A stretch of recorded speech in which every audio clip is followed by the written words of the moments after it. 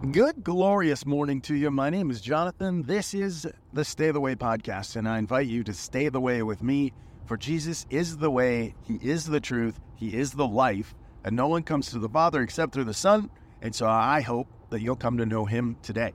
Now, one of the things that I want to talk about today is the fruit of the Spirit, and it's because it gives us a plan.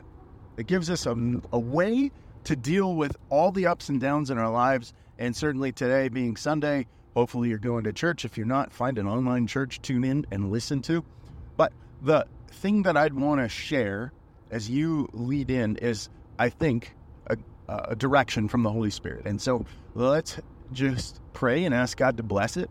So Father in heaven, thank you for your word. Thank you for the truth that it brings, the light that it shines, that we know what light is because darkness flees. And I pray that all of darkness would be shed away by the truth of your word today. In the name of Jesus, amen.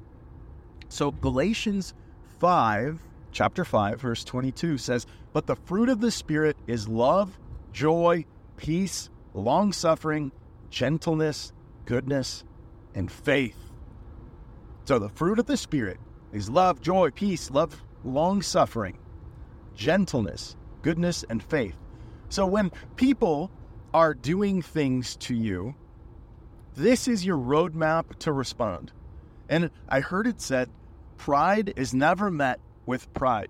So someone who's being prideful, you never have the chance to combat, to return blows with pride. It's just a war at that point. But if you come with humility, if you say, well, maybe I'm wrong here, let's talk about this.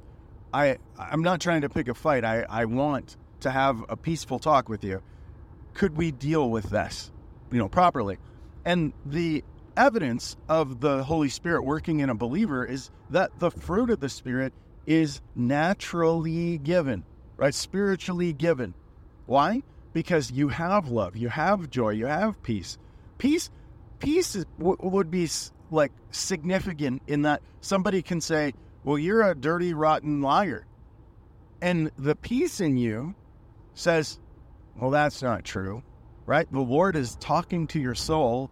The Holy Spirit is giving you a direction, a peace about it. And you're like, well, that's not true. And then look at what happens. You have long suffering, right? You're able to bear up with the failings of the weak. You're able to respond in gentleness. You're able to be good. And you're able to have faith that the Lord would work through this situation to restore this prideful person or whatever the situation may be. But the key in it all is that the Spirit gives love, joy, peace, long-suffering, gentleness, goodness, and faith. Of course, the next is meekness, temperance, and against such there is no law. There is no law against being meek, which is power under control, and there is no law about having a tempered response. So the more tempered the response, the more controlled the response, the stronger the person. Right? And we see that with the very cross which Jesus went to die on. He certainly had the strength, he had the power to overcome all of those situations, but he didn't. In meekness, he took his strength under control to the obedience of the cross. And for that, we can be thankful and excited.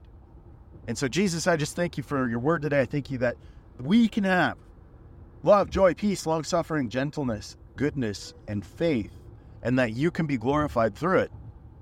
In the name of Jesus, amen.